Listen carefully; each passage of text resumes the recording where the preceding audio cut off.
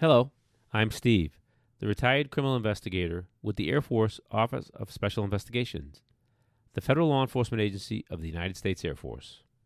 I'm Hannah, the amateur true crime enthusiast. I've been fascinated with my dad's job, and I love starting conversations with him to learn more. Join us each week as we share these conversations with you and discuss a real criminal case that piques our interest.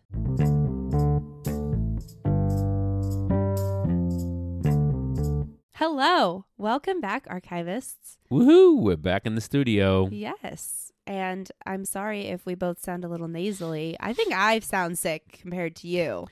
Yeah, but the COVID did get me It did. early January, so... We've taken a little bit of a longer break because of that. We weren't originally, I think I told you guys no longer than a month is what I wanted.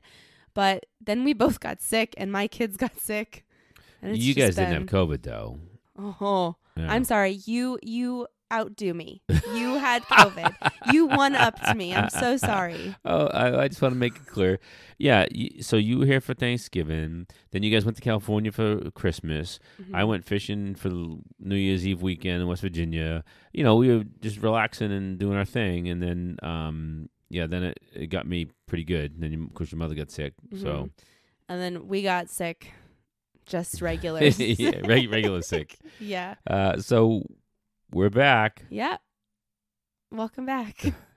Oh, by the way, Hannah's still been at my house all that time, most of the time. So dramatic. it's So not like I'm dramatic. sitting here saying, "Oh, she's back," and I'm so excited to see her. I've been here once in the new year. This is the second time in 2023 I've been here, Smarty Pants. The first time we had no water, so. All right, what are we gonna do today? What's our first case of the year?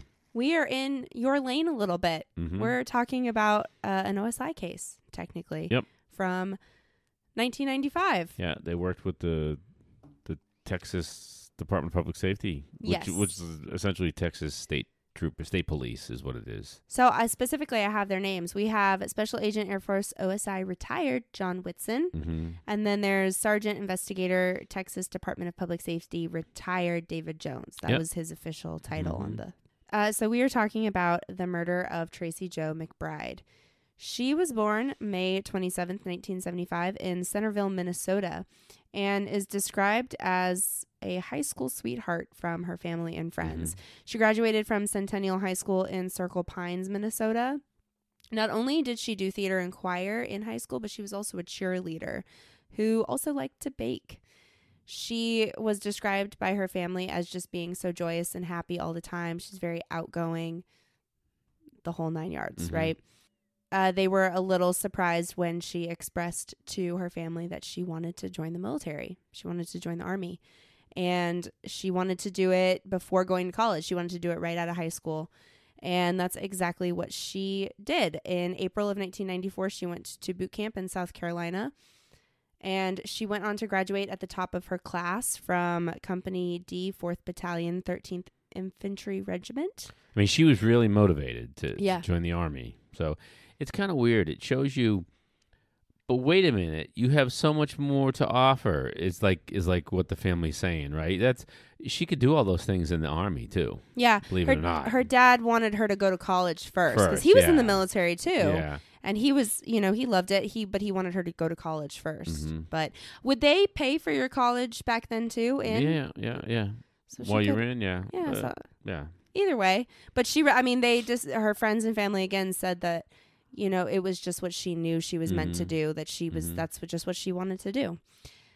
So she graduated at the top of her class. She then went to intelligence training out in California. Mhm. And then from there, she went to San Angelo, Texas, to Goodfellow Air Force Base, which is where the intelligence training is done for all branches of the military. So it was all branches were there. Right. This is the type of career field that at that point it's like a joint training environment. Mhm. You know, they have that for some things, and yeah.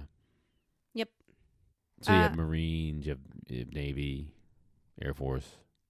Yep. But it's an Air Force base, so yeah. It's that's complete Air Force base, right? That's why OSI is in right. charge, right? Yep. So do you want to explain, so OSI usually handles what, the Air Force and Army, and then NCIS is Navy and Marine Corps usually? Well, people don't know that by now? I don't think we've ever really talked. I don't think we've ever really clarified yeah, that. so I was in the Air Force. I was a special agent with the Office of Special Investigations. So that they did criminal investigations for, the Air Force. Their investigative purview was the Air Force. Obviously, NCIS is the Navy, and Army CID is the Army. The Marine Corps didn't have one. They just had the NCIS covered the Marine Corps and the Navy. So this being Goodfellow Air Force Base, and this is going to be in the 90s, so there wasn't the joint base concept yet. So the investigative purview was of Air Force OSI. Okay. So February 18th, 1995, it's a Saturday. Tracy has only been here at this base for 9 days. And she had laundry duty. A couple things that I read, now this was conflicting information, but a couple things said that she was doing laundry, and I think that was just probably the reporters or whoever was writing the article getting that wrong. Yeah. It seems pretty clear that she had laundry duty. So I'm just clarifying Which that in was, case you do your own research. Yeah, and then the documentary suggests that what she had to do was like sign people in going in and out of the place to use the laundry. Do you remember having to do that? No, that was weird for me. It's a training environment. So training environments, you did stuff like that. You know. Well, and what year did you originally join the Air Force? 1984. Really? Mm-hmm. Oh, I thought it was 88 for some reason. Mm-mm. Oh. I'm making you younger than you are. Sorry. So she has laundry duties. She does have to make sure that everyone signs in and out. So there is a clipboard with a sheet. You're right. And so we know that's the case because the investigation, right? I believe. Yeah. So I know a little bit more in this case than I should. Usually Hannah surprises me and then I jump right in. But yeah. So there was a clipboard with people signing in and out. So that's how we know she was doing laundry duty. Right. So it's really slow. It's a Saturday night. There's not a whole lot going on, not a whole lot of people doing laundry. So there's a phone there. So she uses the phone to call her best friend. They talked for a few minutes about a date that her friend had gone on, just talking about like girl things. Because again, she's still like, she's right out of high school. She's still pretty young, right? The phone goes muffled and her friend says that she hears Tracy say, "I can't right now. I'm on the phone long distance," or something along those lines. And then the phone just goes dead.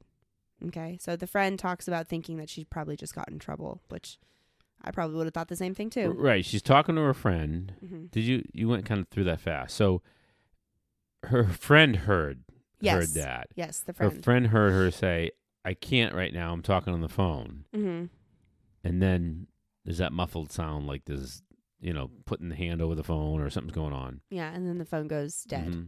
Okay. So the friend just assumes that she got in trouble for being on the phone, and she goes back to sleep. Had to hang up fast or something. Yeah, that's not a crazy assumption. I would have probably thought the same thing.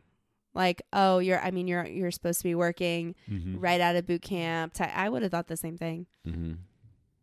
So at the same time, Private Michael Peacock and Marine Sergeant John Peoples were near the laundry room, and Private Peacock recognizes Tracy and like sees her, and she to him kind of looks like she's being forced out of the building with a man. And so they follow the two of them because to them that seems suspicious, which I thought that was pretty. And then they awesome. act on it. This is great. Really, we'll talk about it, but I think this is probably going to be one of the most important points. I like to point out the points that are very, very important in investigation that people don't pay attention to, and this is one of them. When I was watching the episode for the first time, I thought I noticed that myself, like that point, them following her and doing something about it, because I guess they're on a military base, they're on an intelligence base. It makes sense that maybe that would be their first thought, but off base in the civilian world, that would not happen probably. That a normal person would just run after if they saw something suspicious, that they would just run after them. I don't think that happens a whole lot in the civilian world. Unfortunately, I think you're probably right. Yeah. And these guys, they did. They said, "Hey, this is there's something not right. Let's go check this out. Let's go follow her." So Sergeant Peoples is trying to find someone to call 911. He's trying to find people to help. And Private Peacock goes and he sees her and he's going up to her and he gets knocked out. And so he goes down and then he wakes up and she's gone. Which how terrifying that must be too. Yeah. So he has cuts in his mouth. He has bruises to his face and his neck. And when the investigators arrive, they're able to tell that it looks like he was by what the bruise looks like. Mm-hmm. It looks like it was a gun. Mm-hmm. So they're able to get that. And he is able to give investigators a description of what the man looked like. This didn't happen really fast, though, because he was in the hospital and he was knocked out and stuff. So yeah, he couldn't talk right away. Yeah. What I thought was interesting was that Special Agent Whitson talked about when he got the description how the private described him as being African American, but then Special Agent Whitson said, well, that's what he saw, but that's going to rule out people who are Puerto Rican, white people who have a tan. I have all of the lists that he said. Yeah, so they changed. So I liked that he was. Yeah, so he said a dark-colored man. Hispanic, Caucasian, all of that. He said a dark-colored man instead of African-American because that limits the scope, and that's, very, very fair. And this is in 1995 that this guy did that. So that's smart. This is great investigative work, by the way. Not you being biased. Yeah, I knew you. She didn't give me a chance. You didn't give me a chance to caveat. But yeah, you're right. But that's a great. In 1995, someone was thinking that. Well, I was even going to point out again. I don't think that happens a whole lot in the civilian world. If someone says the person I saw was this color, the law enforcement are typically going to go with that color. I don't think I've ever heard of someone saying, that's what they saw, but really let's keep it open to this, anyone who could have a tan. He even said a white person with a tan, which I thought that was right. I mean, and how many Hispanics are not even dark? Yeah, I'm darker than Mom. Yeah, so that I like that. That was cool that he did that. I did also. Yeah, I noticed that anyway. So from here, they have to start their investigation, right? So what do you do? You have to come up with theories, go to the crime scene. With a description, right? So they're talking to the guy. They got the description, right? So what can they do with the description? How good of a description is it? So there's a couple of options. You can, send out a bolo, be on the lookout. They did do that. But then you're right. You have to start like throwing the net. Who could this be? So you're going to look at her associates, who are friends, who are associates, who she's dating, that kind of thing. But the problem is she's only been there 9 days. So keep in mind, she's missing right now. I don't think I clarified that. Oh, yeah, right. She's just missing, right. Yeah, she's just missing. So they do put out what did you say, a be on the lookout? Yeah, be on the lookout. For this man and her. But they're going to talk to... And she's wearing her uniform, by the way. Yeah. She's in her uniform when she goes missing. So they're going to talk to people and kind of understand who she is, too. Does she have the disposition to go to run away? Now, when you're in the training scenario, this is where a lot of people realize that it's not for them, and they're having a hard time coping with it, and then they go AWOL, right? Interesting. So did she go AWOL? So they need to vet through that and talk to people. Maybe talk to the supervisors, her coworkers, the people she's in school with, that kind of stuff. And they're gonna do two things. Hey, when did you last see her? Talk to her, and what type of person is she? Is it possible she went AWOL? I mean, that's OSI's probably thinking right away, well, maybe she went AWOL. Despite the little suspicious circumstance, they have to rule that out too. Maybe she manufactured that. You know what I mean? Right. Or they didn't see what they saw. They thought they saw. So yeah, and that is everywhere they go. They talk about going. They have a theory that it's someone from the base or who is prior military who. Yeah, because she's been there 9 days. So the people where she just came from, like basic military training, right? In South Carolina, I think is where she went, right? So those people know her. And then to California. Right, because there was 2 parts of training, right? So, and then people come. So those are the only people that know her. So that's pretty limited pool at this point. Yeah. They go through, obviously, the list of people who signed into the laundry that night, too. Good call. Yeah, good call. That's really where they start. They called in the Texas Department of Public Safety, like I mentioned. David Jones. Because now it seems like she's missing, maybe kidnapping. So it probably goes, off base. It goes off the base, so they have to enlist the help, and they don't know what jurisdiction it is, so that's why Department of Public Safety is involved, which is the state troopers, state police, essentially. They do that, and then they do talk to two of her friends that she was known to like hang out with in those 9 days, 2 Marines. They end up having airtight alibis, essentially. Did you want to talk about where the special agent went through to get them? So yeah, just because these Marines in a training environment, right? And the OSI agent apparently had them scheduled for an appointment or something to come in, and they were a no-show. So here's what you do when you have some young Marines that don't show up. This happened to me in Okinawa.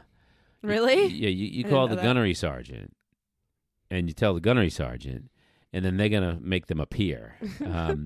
So the way the story goes is that the gunnery sergeant goes looking for him, and someone says, "But they're in class," and he says they need not to be in class, otherwise I'm going to come after you. I'm going to punish you, or something like that. He said you're going to be out of a job, and so will they. Yeah, so they. So he got him there. But as it turns out, they're sharp guys, and they had alibis. And they paint a picture for her, too. If I'm not mistaken, they said, oh, no, she's not the type to go AWOL. Yeah. No. They also called the family for that theory, too. And yeah. Yeah. They said, no, no, she's committed. This is top in the class. This is not somebody who's going to go AWOL. Yeah. She very much, if I didn't make that known in the beginning, she was excited to be there.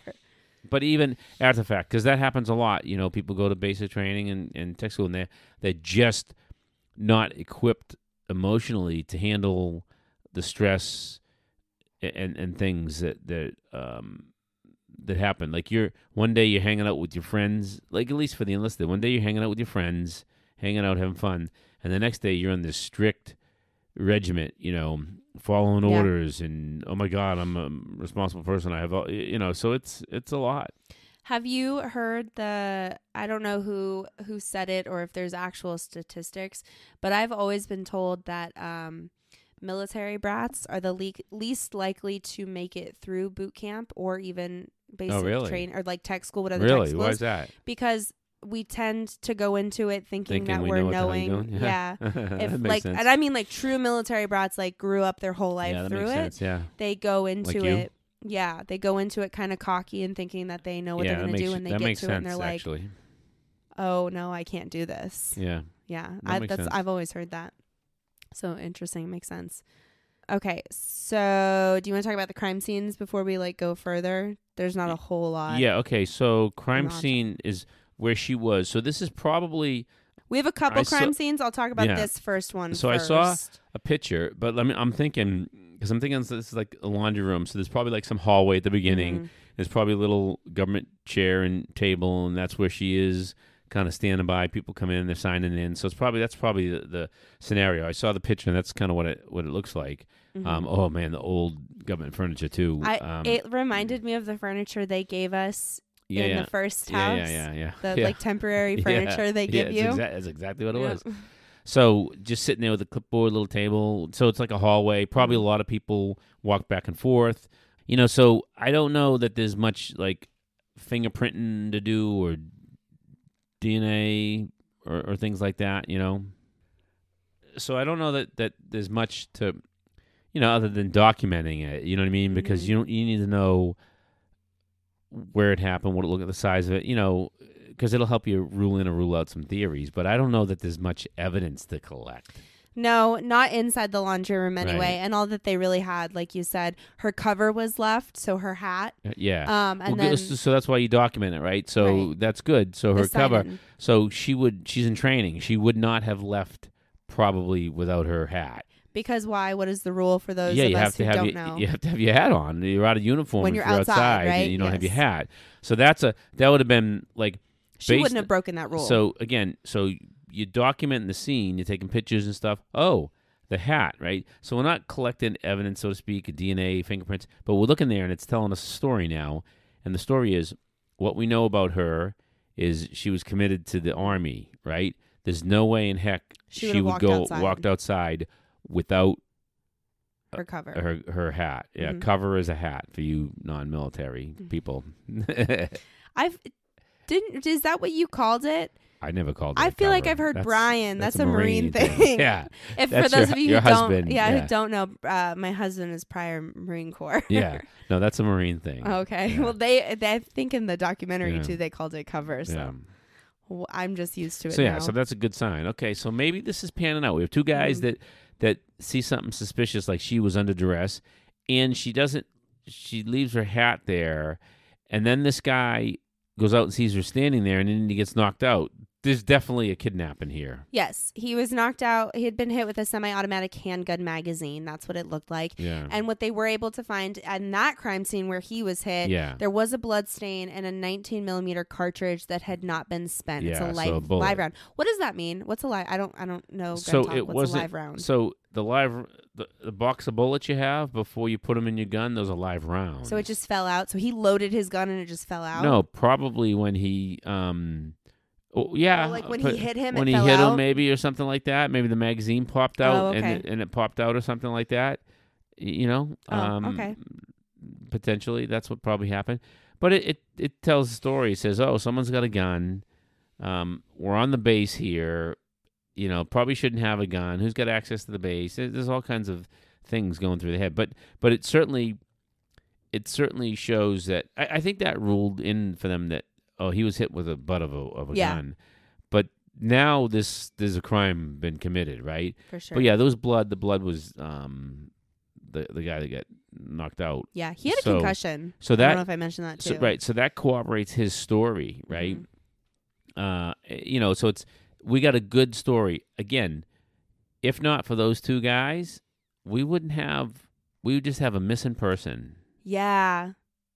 Because even though he A got missing knocked out, that person- was further evidence, right? Had he not Yeah. gone out there. We would just have a missing person who people say, well, she didn't like the army, so she was leaving. Look, she left her hat here. She would just be a missing person. We wouldn't even know where to go. Yeah. Because this, I mean, they still don't know where to go at this point, but because this private, he recognized her too, so Yeah. he knew who she was. So yeah. So those guys acting, really, really helped. yeah, that's pretty awesome. So Did they do a sketch? yeah, he gave them Okay, and they were able to get a Yeah. sketch artist and do that. Okay. yeah, if I can get it, I'll post it and Okay. I think Okay. it's Well. pretty accurate. All right. So 2 weeks is going to continue to go on. They talked to everyone. They talked to her boyfriend. So the two friends that I had mentioned, the two Marines, they Mhm. lead investigators to her boyfriend, who is also a Marine. Oh, that's right. Yeah. Okay. Because one of the things, remember I said you go through the friends and associates and colleagues, and she's only been there 9 days. But yeah, boyfriends. Okay, so she had a boyfriend. She met him in California at the training in California. Mhm. He was stationed in Virginia. Mm-hmm. Her family talks about them being so in love, like they were going to get married. Mhm. This was it. He bought her a piece of jewelry and said, "I only buy jewelry for my wife." I'm only going to buy jewelry for my Right, wife. yeah. Yeah. And she had told her friend that she was going to marry him. She was Yeah, smitten. Super Wow. sweet. Yeah. He was stationed in Virginia. Investigators in Virginia were able to talk to him and get his alibi. Mhm. And they determined that there was no way They ruled from him out. Virginia to Texas Yeah, in the they amount of ruled him time. out. Yeah. Because they were thinking that, oh, maybe the distance was too much for them. Mhm. I'm like, just break up then. My first thought wouldn't go to murder or Okay. kidnapping. I mean, All right, wait till we get to the end of this one then. the next person that they're going to continuously talk to is her drill sergeant, Sandra Lane. Right. They were kind of they were out of leads at this point. They've already Right. talked to her at this point Yeah, too. yeah. They keep going back to her Right, because so- they were so close. They're out of leads. They talked to the friend again. She'd been there 9 days. Mhm. They're out of leads. So they said, "Okay, who Let's knows?" bring her back in. But who knows the unit? Who knows Oh, the yes. squadron or whatever battalion? I forget what the Army calls it. Company, battalion, whatever it was, whatever level it was. Who knows this unit? Battalion, I think. And they called who? What was her job? She was drill sergeant. Drill sergeant, right? They called her in, but this wasn't basic training, so she was like a training instructor or They something. said that she was the drill sergeant. Yeah, so they called her in to just sort of give us background about the unit. Was there anything unique about her? Yeah, I'll mention it now because it is important. They looked a lot alike. They were the same height, the same body build. They had the same hair same color. red hair, the same red bob. She looked up. Tracy looked up to her, like that was the type of service member she wanted to be, the type of leader she wanted to be. And really, this is 1995. The Gulf War. The documentary talks about this really well. The Gulf War, broadcast all over TV. Now people are seeing women and men in combat together, and women pilots flying. This was at the height of women being allowed into combat. Yeah, and women in the military and being successful and stuff. So this woman leader, she sort of looked up to her, They go back to her for, after 2 weeks later for that conversation about their unit. And they ask her, well, who do you think could have done it? So this is good questioning, right? So at first they're just getting background. Tell us about the unit and this and that. And most people wouldn't understand why this is a good question, right? Well, how does she know? Who's she going to know, right? So the investigator just said, who do you think could have done this? That one question, that great question, changed the whole investigation in just a few minutes. So in an archived article that I read, it went a little different than the episode showed. The episode said that she says, well, a scorned lover. In the article I read, I think it was actually Special Agent Whitson that was quoting. He said her response to him immediately was, that sounds like my ex-husband. Yeah. Either way, that's what it leads to. When I first heard that, though, to me, I thought that was weird. I didn't get where we were going. I was like, why would your ex-husband randomly kill? So and also, why wouldn't you say that 2 weeks ago? Right. Well, so it's because of the question, right? Yeah. So first of all, so we're going to learn here in a second that the ex-husband attacked her a couple weeks ago, right? But 2 days prior to this. 2 days prior. But she doesn't think that's relevant. Mm-hmm. She doesn't. It has nothing to do with anybody else but her. Yeah. And she's got this guy out of her life, so she doesn't think it's relevant. So why would she bring that up? It has to do with the question: who do you think would have done this? Oh my God, my ex-husband. He just did that to me. That's what it sounds like. So an ex-lover type. You know what I mean? Like that's how it's going. A brilliant question. I mean, they didn't necessarily like. They weren't necessarily friendly with her. I mean, they might have thought that she was hiding something too, or wasn't being completely truthful. Too, yeah. But it's just a question: who else? Like, who do you think would do something like this? Because she's in charge of all these people. Yeah, that's true. And they're thinking that it's somebody because it's somebody who has access to the base for sure. So based on that question, she says her ex-husband, Lewis Jones Jr. He's a 22-year retired Army Ranger. He retired as a master sergeant. He was a pretty big deal when he retired. He's an E8, yeah. They had originally met overseas and gotten married. He was married when they met, though. So there's a little scandal going on there because adultery is illegal in the military. In the military, yeah. They hadn't been married for very long before he became pretty abusive towards her. I mean, right down to rape. She ended up divorcing him in 1994. And he ended up moving closer to the base and even got a job on base as like a bus cab taxi driver. Yeah, he was like a shuttle. Yeah, the shuttle driver or something. Yeah, so he could stay in her face, stay around her, He wanted to have control. He wanted to be able to show up and have access to her. But if he retired from 22 years, did they not keep VA benefits back then? Would he not have been able to get on base anyway? I thought about that too. I was like, was it different back then? Yeah, you can, but I think what they're trying to say is that's just the way they chose that he had access to the base. Well, yeah, he could drive around in the van, and you can't, like, I don't live on a base. I can't, if I just start going and driving around the base, it's going to eventually look suspicious to somebody, Oh, yeah, that's true. Just going on base, I guess. So that makes sense. Then she tells the investigators about this incident that you had mentioned. So now remember, February 18th is when I said Tracy goes missing. So 2 days prior, on February 16th, Lewis breaks into Sandra Lane's house. He held her at gunpoint. So he has a gun. And then he forces her to leave him a voice message on his phone. So he's like planting evidence of her asking him to come over and say that she missed him and stuff. So he's making her plant evidence, right? Unbelievably brilliant. Yeah, just wait. So if she tries to say he did this to me, he's gonna be like, how could look at this? Listen to what the message she left. Yep. That's kind of stupid because she'd be like, well, he forced me to do that at gunpoint, and it's gonna start adding up to her.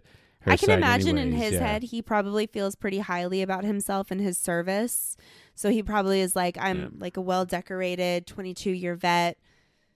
They're going to like, listen to me over her, a woman, is probably, I feel like, what he was thinking. Yeah, possible in 95, yeah. So he kidnaps her and rapes her. She did not report it. She requested a transfer to go back overseas. And she just wanted to like be done with it and move away. So she didn't originally. That's why she didn't originally. Yeah. So it's not relevant to this missing person. Do you see how like I we always have a thing. You say you let us decide what's relevant, right? But that's one was sitting in front of you, right? She, like, yeah, they called her in. The initial talk, like this is not even crossing her mind. Is like, why would my ex? No, it's not even. Because they still think she might have left on her own, etc. So then she also talks about on the 18th, they had a phone call that night where she tells him that she's like completely done. She wants nothing to do with him. She's moving to get away from him, and he is angry. It's not a pleasant conversation. So just more like motive that he was, angry. Then investigators do something that I think is really cool. I told you it was a good investigation. Okay. Because specifically OSI agents. Yeah, we do good investigations. Yeah, it was pretty cool.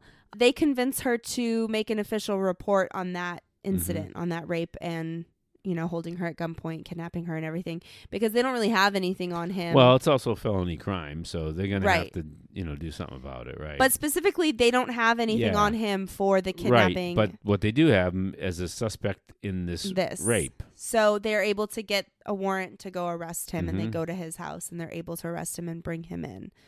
And he pretty much immediately fesses up to what he did to Sandra, to his ex-wife. Yeah. Which a part that I recognized was one of the Texas law enforcement agent.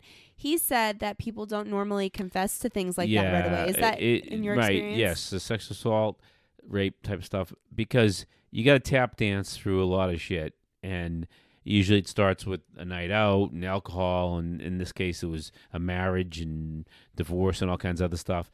And as you're navigating through that, they're rationalizing in their head what can I get away with, what can I lie, where can I tell a fib here, and that kind of thing. So it usually wear them down until you, well, wait a minute, what about this? And okay, you're right, you got me on that one. Yeah. But he instantly, okay, you got me right away, confessed. Because he was hiding something else. Because he was hiding something else. Because he did something even worse. So this is on March 1st. I forgot to mention March 1st when he was brought in. And then around 6:30 p.m. is when this is all happening, this interrogation. Don't know if that's relevant to you, the time of day. So then he got called in what time? This is happening at 6:30 p.m. at the police station. Okay. Why? Does that matter? Well, that's when they started the interrogation? I think so, yeah. They were waiting for him at his house for when he got off of work. Oh, okay, yeah. All right. So then he finally, they slowly start to bring her up. And yeah, that's a challenge. Hold on, back up. That is a challenge because he's been up. He got up early in the morning and he worked all day long. So you have a voluntariness standard when you're doing a subject interview. You've talked about this before, yes. I know. So they have to go into this thinking, we don't have much time because if it gets late, he's been up all day long. Has he eaten? We got to feed him, those kind of things, because then it'd be too easy for him to say, well, I was coerced because I've been up for 30 hours or whatever the case may be. Haven't you spent a lot of time like that in front of someone? How do you? Yeah. I spent 2 days. There's things you do. I'm not going to tell you what you do, but there are things you do to pay attention to that kind of stuff. Like you feed them. You take them to the bathroom. Yeah, you just have to be cognizant of those things. clearly they thought about it, and this was the only safe way to get him to come back from work. From her description, he sounds pretty violent. So yeah. So okay. So he does finally confess to abducting and killing Tracy McBride. So this is the first time, because this whole time they've been working. It's been 2 weeks. They're working on the assumption that she's still alive, right? Her family, everyone. They're trying to assume that she's still alive. I mean, they probably went in like they don't have any information that they really don't have any evidence that he kidnapped her, right? Yeah. Like again, good police work, right? Good investigative work, because they're like, hey, why did he confess so much? I wish I knew the details about. I'd love to watch that interview, right? The details about how they broached that topic. Oh, okay. Yeah. So hey, do you know they probably went, hey. So do you know anybody in her that she supervised?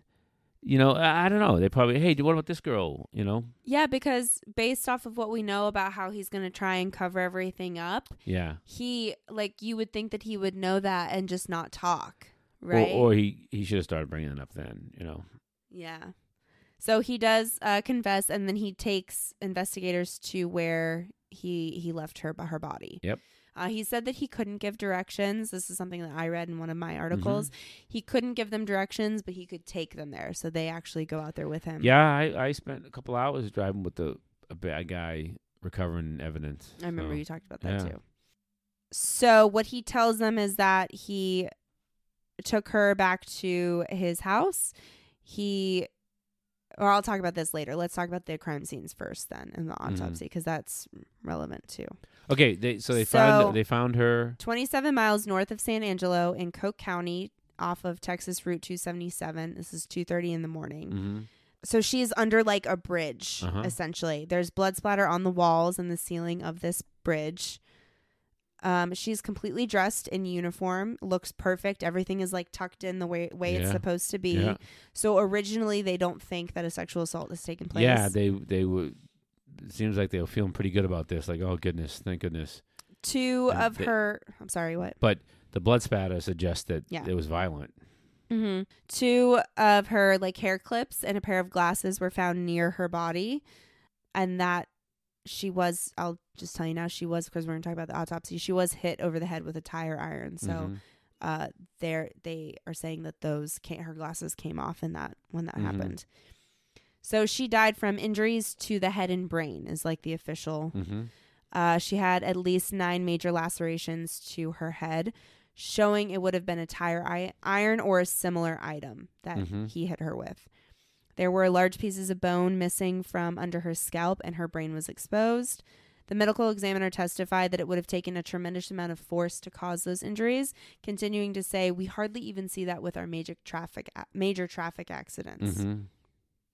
So that is the autopsy. You know, when a subject confesses and you have no evidence, that's always challenging because the subject can recant their confession, right? And so usually when you get the confession, you're like, okay, well, now we have to piece this together and go collect evidence. Don't really have any evidence, but he took them to the body, which is why that was a good move. You know, as soon as he says, well, I can't give you directions, but I can take you there. Okay, take us there. The bad guy, they might have even filmed that, you know. The bad guy, he took us there. So this is adding up, and now he can't get out of that while he's on the stand. Well, he also... I suppose he could say that he was just a witness. Well, he implicates his house. He implicates himself in his house, and they go to his house. So how do you get out of that? Because in his confession, he says that he... where am I reading? He okay. took her back to his house. I was coming back to that. Yeah, okay. No, you're right. I'm just kind of where we're at now in the storyline. Yeah. Okay. So he tells them that he took her back to his house. He sexually assaulted her, forced her to clean herself up, tied and gagged her, and put her in his closet. He then later had a friend over. This part I read in another article. He later had a friend came over. He tried to come on to that friend, and she said no and left. She used his name. She said his name out loud, and that's why he said he decided to kill Tracy, because she was in the other room, and she would have heard his name out loud. Right. So now they got a warrant, and they're going to that house, and now they're going to piece all this together, try to corroborate their story, piece it all together. So now they're going to do some stuff. He says that he cleaned her uniform, so he washed it, he dressed her, and he had her walk on towels out of his house so there would be no fibers found on her or in the house. Okay. She was in his closet. Yeah. Yeah. So, but they'll look for evidence of that, Yep. So they go to the house, they see all of that, and he goes to trial in October of 1995. They're seeking the death penalty. His defense is going to be Gulf War syndrome, which is, I had never heard of that before. It sounds like PTSD. Yeah, it's similar. He said he suffered from gas exposure in Iraq. Yeah. There was a lot of like the oil burning and stuff like that. So, he also talks about how he comes from an abusive home. The murder weapon, I should also mention, was never found. That's never been found. Right. So he was abused when he was a child. Well, the gun, yeah. He was abused when he was a child, and then Gulf War syndrome. There's a lot that happened in between there too. But like, okay. Yeah, you served your country for 22 years and nothing ever. I'm sorry you were anything. abused, and I'm sorry you have PTSD or whatever, but you still can't kill people. Yeah, and Funny thing about the law. He went all those years without. Yeah, I know. Doing anything. But so now all of a sudden. So what kind of trial is this? What do you mean? It's capital murder, right? I think death penalty, right? Trial. Yeah. All right. So he tells counselors that he threw the gun away at a convenience store trash can, like outside of a store. And then a few days later, he decides to kill himself. So he wants to go back and get the gun, and he goes back, but the gun is gone. Which, like, duh, I don't know why you thought the gun would still be there. Either someone stole it or the trash got taken out. Bad people are usually dumb. Well, yeah. He does eventually go on to say that he did kill Tracy because she looked like his ex-wife. They had that phone call conversation that I had mentioned where she told him that she was done, she was leaving, she wanted nothing to do with him. But it was still a target of opportunity because he drove by, he was driving around, he saw her. The light was like he saw her in the building, and then so it was a target of opportunity, and it just so happens that. Well, it she was like him. He ended up being so brutal about it because it ended up happening that way. Yes, he took out a lot of anger. He said he had an out-of-body experience during it, and he saw black smoke like he had in Kuwait, and even said he heard Satan laughing. So again, more to his defense of PTSD, essentially. There was 2 days of testimony, and the jury was out for only 65 minutes. I think that's the quickest I've seen. So I think they call it. There's a term for it. They call. I'm surprised they didn't have him like evaluated to stand trial, but they must. It all worked out. The jury said nope, we don't buy it. Yep. We don't buy it. You still murdered her. Yeah. That it's not a valid defense in this case. Yeah. I guess there's some. I don't really know the technicalities, but I guess. Was it a matter of the death penalty and not getting the death penalty? I don't think it was. I don't. So. This is a federal case, I think. So, I don't think they had any option. So they either found him guilty or not guilty, and he got the death penalty. I think they can still choose because in the case that we're going to talk about next week, they had the option and they end up taking it. I don't know that. Off. I don't know that they did in this case. I think it was a federal case. The next week is a federal case also. Oh, okay. Well, and they had the option in that one. And so, there was only 3 years difference. Nevertheless, they convicted him. Yes, they decide, the jury was out for 65 minutes. They decide that he did intentionally kill Tracy. They had to submit aggravating factors by the government. So the government submitted aggravating factors. That's what I was going to talk about. The ones that they submitted as to why he should get the death penalty was because I think that's why they submitted these. The future danger that he posed to the public. They mentioned Tracy's young age, slight stature, background, and unfamiliarity with San Angelo, Texas, which I didn't know that could be an aggravating factor. That's interesting. Her unfamiliarity with he took advantage of him. So maybe this was a case. So was this a case where they convict and then they go in and decide the death penalty? Well, he confessed. So the trial, it was, I think, based on death penalty or not. Right. Okay. He does get the death penalty because of these aggravating factors. But he didn't plead guilty, though. Oh, No. guilty based on insanity or something like that. Yeah. So it's not insanity. I can't remember. It's not the insanity plea. It's substantial incapacitation or something like that. It's called. Okay. All right. I get it. I get what's going on now. Yeah, All they're right. deciding. Sorry, Yeah. I hadn't read. No, that far. and we don't. We just like talking about the case. So, okay. Oh, I'm just talking about these aggravating circumstances. Yeah, I'm yeah. basically done. Her personal characteristics and the effect of the instant offense on Tracy's family constitute an aggravating factor, which I thought was interesting also. Yeah, okay, so it was because it was 65 minutes to decide if he did intentionally kill her or not. And then this was for sentencing. So after 6.5 hours, the jury decides on the death penalty. So yes, okay, it was. I hadn't scrolled far enough. Yeah. So so after 6.5 hours and all the aggravating circumstances, the jury does decide on the death penalty. March 18th, 2003, he is put to death by lethal injection at the U.S. Penitentiary Terre Haute in Indiana. He is actually the last person to be put to death federally until Daniel Lee Lewis in July of 2020. Mm-hmm. So for 17 years, he was the last one. Yeah. So they went 17 years. And then, hold on, real quick. They went 17 years of no executions and then had 3 back-to-back, July 14th, 16th, and 17th of 2020. Federal government woke up and said, time to punish some people. It was the president, I think. So. Oh, really? Yeah. I'm pretty sure he probably said not guilty by reason of insanity or incapacitated at the time of the offense, right? Because everything I read snapped. just said that he was claiming Gulf War syndrome. I didn't. Yeah, like an so it's thing. right. So it's probably that, and they probably had to decide, but guilty came with a death penalty. The death penalty. So then the jury also they were deciding that. Okay, all right. Yeah, okay, for the aggravating circumstances. Okay, all right. Well, he got executed when? March 18th, 2003. 2003. Mm-hmm. So 95. So 13 years. 2003. Oh, 95 to 2000 is 5 years. 3 8 more years. 8 years. Wow, that's pretty, you're bad at math. Well, remember, we've estabed that up front in this podcast. I was trying to think. See, I do everything by how old I was, what year. Yeah. I was trying to think 2003. Well, you were 3 months old when you got executed. Or his court. I was 3 months old. Yeah. In 2003? No, 95 when you get convicted. When did I say it was? What October. month? October? 95. Oh, yeah. All right. Not 2003, though. That's a good one. Excellent investigation.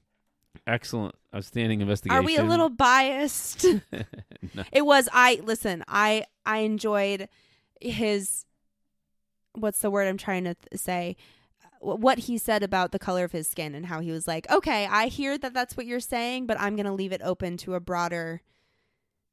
I think that is what every law enforcement should think, how they should think. And also the 2 guys that said, hey, something's not right. Let's go help. Let's track this down. Call 911 so they get 911 going. You know, that's a big part of this. What if they eventually got to it? Because they would have still been talking to her. They might have, because they might, they would have had the dead ends and then they've talked to her. They might have got there, but that was key, I think. Well, and it helped for like witnesses and the description. So I didn't mention that the description. I think it looked like him. I did think it looked like him because so it helped them with context. Say, hey, this is something. This is foul play here. We know because these guys got knocked over the head. So it also corroborated her family and friends saying, "Hell no, she did not go AWOL. She would not have left. They might have let it linger for a while. Say, wow, maybe she went AWOL. Let's see if she turns up. That type of thing before they talk to that sergeant. Yeah. All right. Cool. Yep. So that is it for this week. Thank you guys for being patient with us. Yeah, it's good to be back. Yes, as always, we appreciate you giving us the space to be a family podcast. We talk about that a lot and having, family things going on. So we are still here. You can follow us on Instagram at True Crime Archives Podcast. As always, we're on Twitter at TC Archives Pod. It's been a while. And that's where we post all of our updates and everything. And we will be back next week. Later. Bye.